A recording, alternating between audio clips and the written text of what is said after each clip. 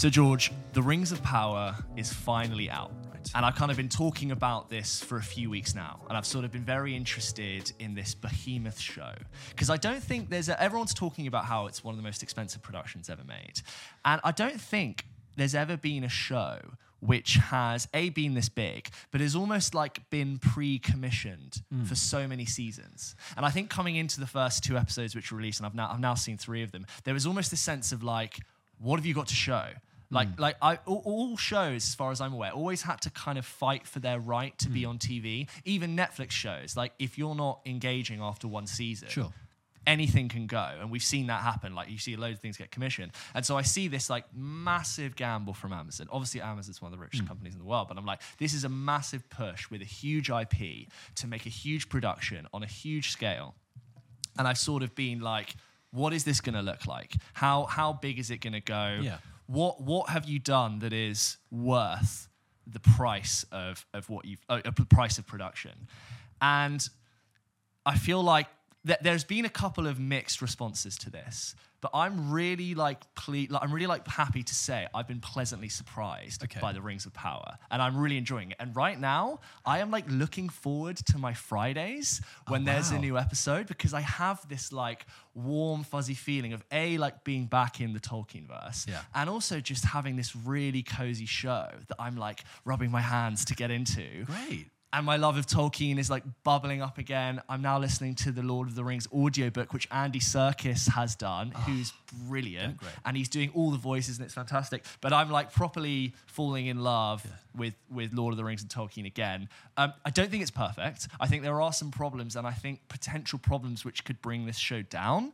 But as of where we are right now, I'm texting people about it. Talia, who's not a big Lord of the Rings fan, but who watched all the films recently, like who really liked them, is like, she saw me watching episode 1 and she was like, what's this? And I was like, oh, it's a new Rings of Power show. I'm really enjoying it. She was like, oh, why didn't you watch it with me? And I was like, oh, I didn't know you were interested. She was like, okay, well, I'm going to watch them and then we can watch them together. She's into it. Wow. She's loving it. And just in case you didn't know, The Rings of Power is a prequel series set before the events of The Hobbit and Lord of the Rings. Tolkien wrote pages and pages and numerous appendices fleshing out his world of Middle-earth. He has one of the like most well-realized, it genuinely is like looking into history. There is a whole Wikipedia page where you can ask any question about any character, and it's genuinely like looking back on the history of kings of our country. Like it's that detailed. And he's released books like The Silmarillion, which I've dipped into, but it's quite a hard read, so I've not really done it. And there are loads of other sort of anthology texts which were published by Tolkien's son in the years preceding and the years after Tolkien's death. And so what this show has done is the events that it's depicting in Tolkien's lore are set across a few thousand years. And what they've done is they've compressed the timeline to what looks like about 10 to 20 years to make more sense to the audience and to not have to recast the human actors like every 2 episodes, because it wouldn't make sense. Because obviously elves in this universe are immortal unless they're killed, and human beings are human beings. So what they've done is they've gone, okay, we're going to take this period of history after the end of the first stage and in the second, and we're going to just sort of smush it together and tell the events of what's happened.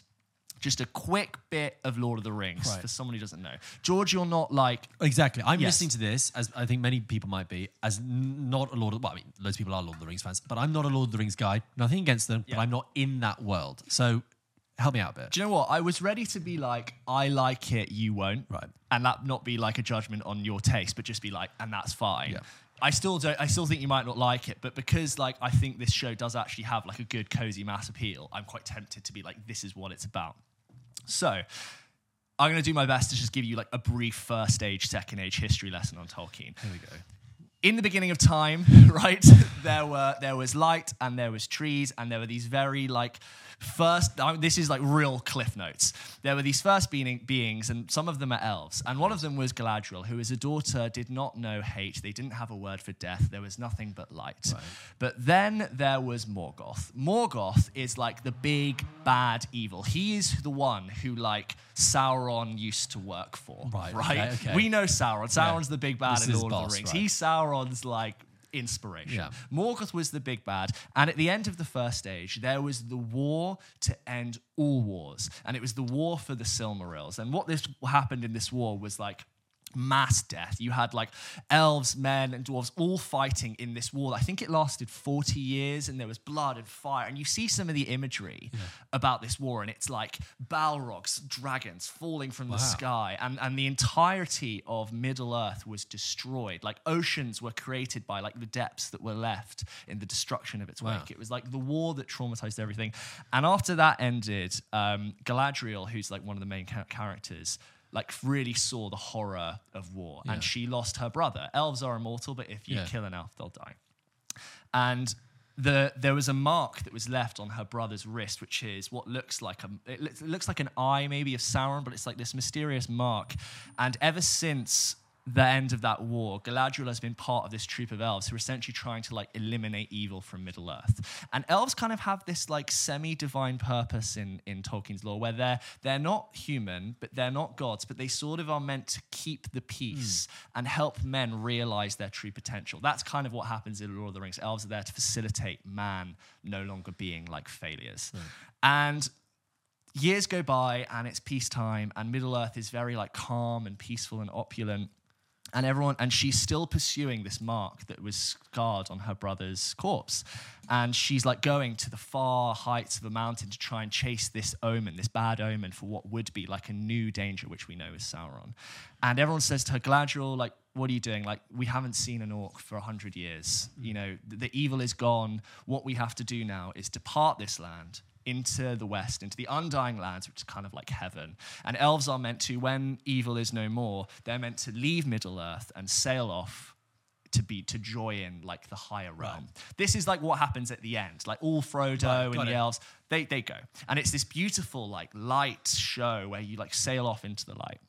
And at the end of episode 1, Galadriel knows deep down in her heart that like evil is not done. Like this thing still exists.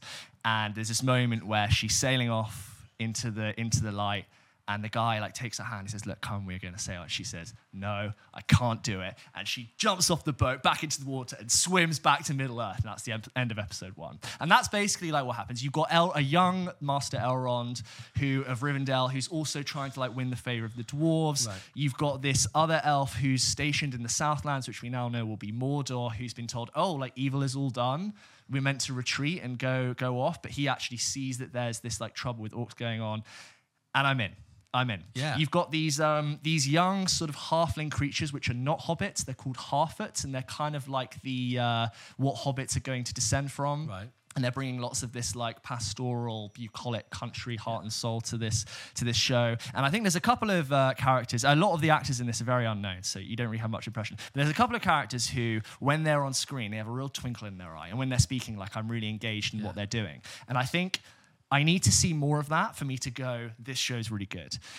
At the end of the day, it doesn't matter how good your fantasy concept is. If I don't have characters that I can immediately latch onto and relate to, I can't really get that invested. I'm only 3 episodes in, and I'm still trying to like really latch on to a couple of characters. Galadriel has this plot problem where she's really cool, she's really awesome, but I know that she lives because I know her place in Lord of the Rings, and she's a bit of a Mary Sue. Do you know what a Mary Sue is? Remind me. A Mary Sue is a character, typically female, but doesn't have to be, that is like flawed and doesn't learn from anything. Right. So Rey from The Force Awakens is a Mary Sue. Every obstacle they encounter, they can like do very easily. Right. And it makes for quite an uninteresting character. Oh, which is very powerful, yeah. Very powerful. So like there's no like social interaction or physical altercation that she can't solve immediately. Right. And Galadriel kind of has that. Harry Potter, in like the first 4 books, is a Mary Sue. Right. He always rises to the occasion, and he always has like something to fix this. He always has the answer. So it makes for like quite. It's not the most interesting thing. And so I'm kind of wondering like where do I like really latch onto for some humanity? At the moment, the show is so like visually stunning that I can't take my eyes off it. It looks like money. Yeah. The visual effect, it doesn't look like any TV show I've ever seen. Like the sense of scale and like the actual what I would call like art of how these worlds and these wide shots are drawn is so amazing, and it's sustaining me right now. But I need to have something more than Galadriel and Elrond, who have like real plot armor to keep me going. Yeah. But right now, as you can tell, I'm like really excited, and I want it to hook me more. That's so interesting. Thank you for explaining that to a layman like me. No, Real cliff notes, but I did my best. That's all I need. I mean, the answer, I guess, is yes, but I just want to know. I take it that they've kept all the production design from the films then, right? Like, is like a Balrog the same? Like, so here's could you play them back to back? Here's the thing. Right now, it's very mixed. There are lots of different parts where I go, this is visually separate from Peter Jackson's work. But it's not so different that I couldn't not conceive of these things existing in the same world. Right now, like the architectural language and the handwriting of the elves is really similar to Peter Jackson's interpretation. And the dwarves have this this language which looks like Nordic runes, and they've really kept that like visual language for the dwarves. And like when you're going through Khazad-dûm and Moria, which are places we've been to in Peter Jackson's films, it looks like it could exactly fall into that. But there's also a lot which I feel like is visually different. So they've gone, thank you, Peter Jackson. But they've also gone, we also, probably for copyright reasons, need to like do our own thing. I think it's doing a good balance. Okay. But it's not exactly lifting. What are you preferring at the moment? That or House of Dragon? It's a very interesting question because House of the Dragon is coming across as way more grounded. And I think House of the Dragon has given me characters that I'm already like really into following. I'm concerned Rings of Power might not have that. Isn't it interesting? You kind of have the dichotomy between what Game of Thrones always had going for it was about being grounded, right? Especially in the early stages, what we talked about in our review. You say that, and then it wasn't Lord of the Rings. And Lord of the Rings is the opposite. Where like it has a full spectrum, but it's not grounded. Yeah. I think it's interesting that those two were released at the same time because although initially that would seem as like you got their what do you call it? Competing with each other. Yeah. But that competition in itself has created a good bit of marketing for both of them. Because it's become this debate. Like 100%.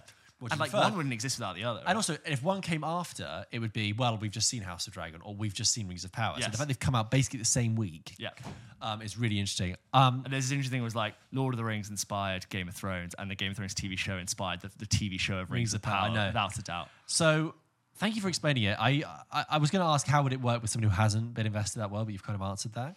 I would be really interested to know what you think about by the end of it. How many episodes? Same. I'm 3 episodes in. I don't know how many they're doing. I want to say 10, but okay.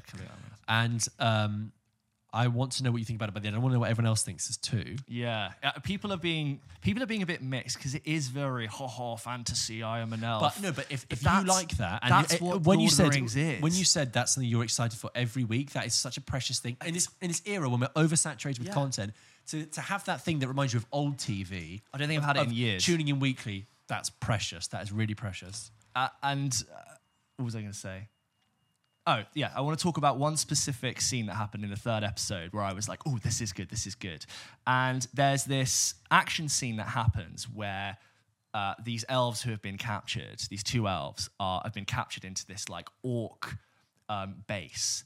And it's like this horrifying reveal that there have been orcs in Middle-earth the whole time, like they're back. And they have this like sheltered canopy because orcs can't be in the sun. And if you look at like what Mordor looks like, they like cover the sky with ash so they can walk around. Oh, and so orcs aren't allowed to be in the sun, and they're wearing these really cool like veils to protect them from the sun, but they can't really walk out when the sun's shining. And these 2 elves are like, okay, we're gonna like try and make our escape. We're gonna try and fight the orcs because they're like the most like combat capable.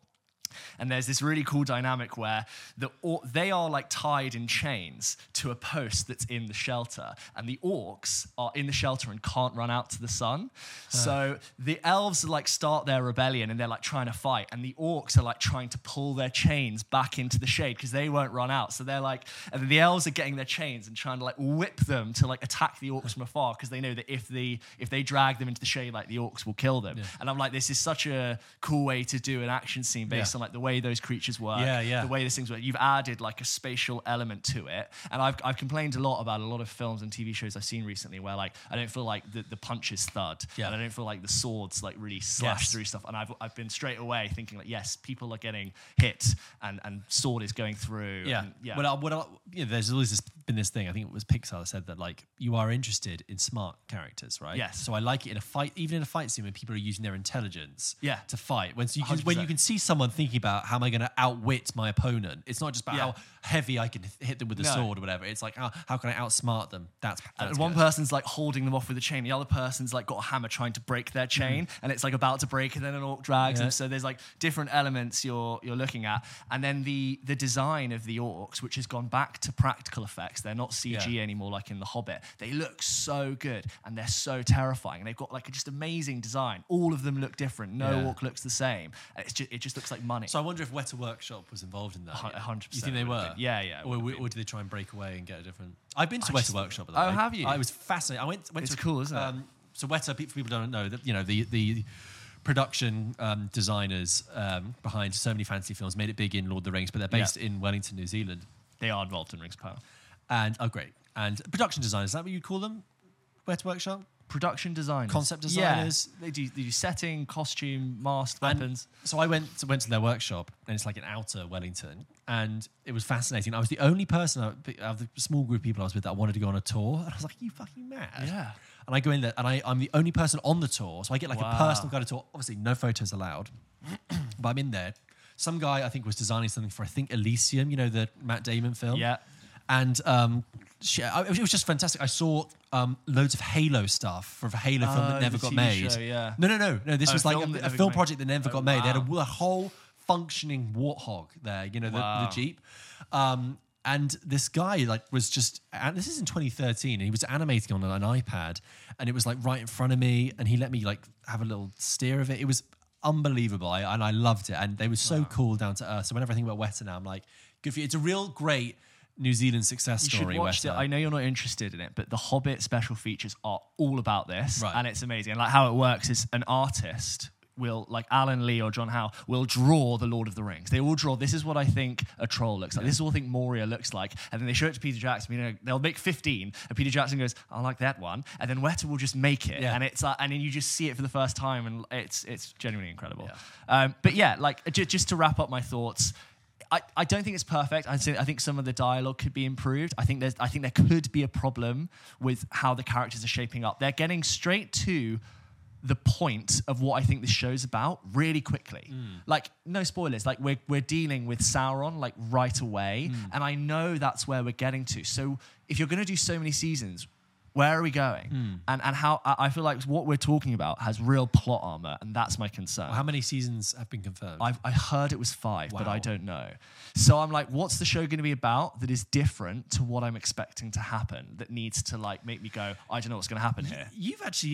I might go watch it. You've actually convinced me. Maybe I will. I'll give it a look. It's like a warm, fuzzy time. Okay. I'm looking forward to watching it. So I am curious to hear what people think, because I think people criticized it for certain things. I wouldn't be, I wouldn't say you're wrong, and I think the show is perfect. But if you did have thoughts, I will do, if George doesn't watch it, sort of another sort of season 1 review once it's all done out, and you can send us your thoughts to hello@pulpkitchenpodcast.com, and we can sort of read them out as we get to that review. But as it stands, I'm kind of loving it. Nice. I'm kind of loving it, and I'm proud to say I'm loving it. I'm back. I'm listening to the audiobooks. I'm constantly Googling stuff. Talia sent me a message about who's that person again? Right. And then I sent her a 3-minute voice note with all this information I just had, and I was like, Jesus Christ, I need to sort my life out. No, that is something to be cherished. Okay. It's exciting. Let us know what you think. Rings of Power.